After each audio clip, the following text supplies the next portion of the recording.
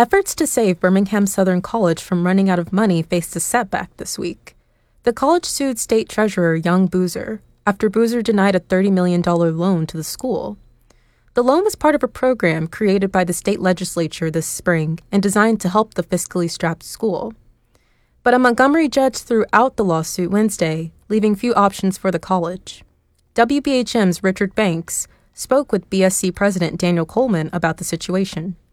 Treasurer Boozer wrote in an update on the state treasurer's website that Birmingham Southern did not meet the loan program's, quote, required statutory minimum criteria.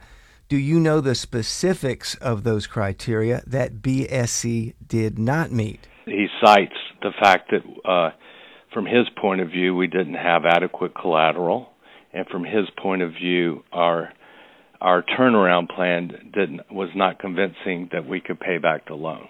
And those were the two issues.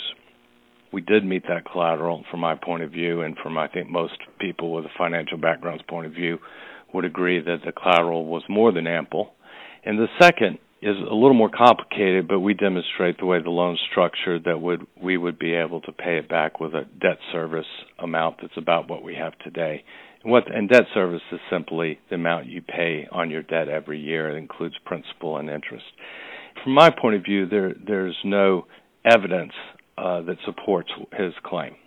So right now it is, in a sense, President Daniel Coleman versus Treasurer Young Boozer.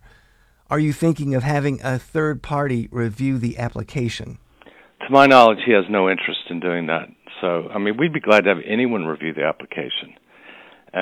Part of the reason we went to court was we felt like there was no other way to get people involved to say, hey, this is not right. But that's the treasurer, I think, feels, and I don't know, I haven't talked to him, but I think the treasurer is unlikely to step forward and offer up a mediator or anything like that. What sort of support have you received from state lawmakers and from others in leadership positions who may be able to help? Well, we have a lot of support from friends in Montgomery and Washington, as well as City Hall. The ability to help quickly, especially from the state's point of view, is hamstrung because the legislative session doesn't start until February. But we cherish their support, and we know their support's genuine, and we think as we look at all the options, having their support is going to be critical. Will Birmingham Southern close without the loan from the state? It's not clear. We're working to make sure that doesn't happen, but the state's, I won't say the state, the treasurer's put us in a very difficult position, so we're working hard to try to figure this out. How much time do you think you have? Not a lot. Not a lot.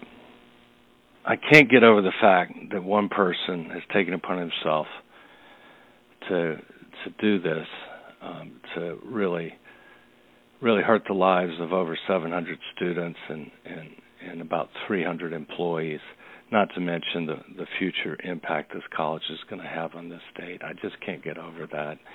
And I really think the people of this community and of the state should not stand for that. And I welcome their help as we try to fight this battle. President Coleman, thank you for your time. Richard, thank you for having me on today.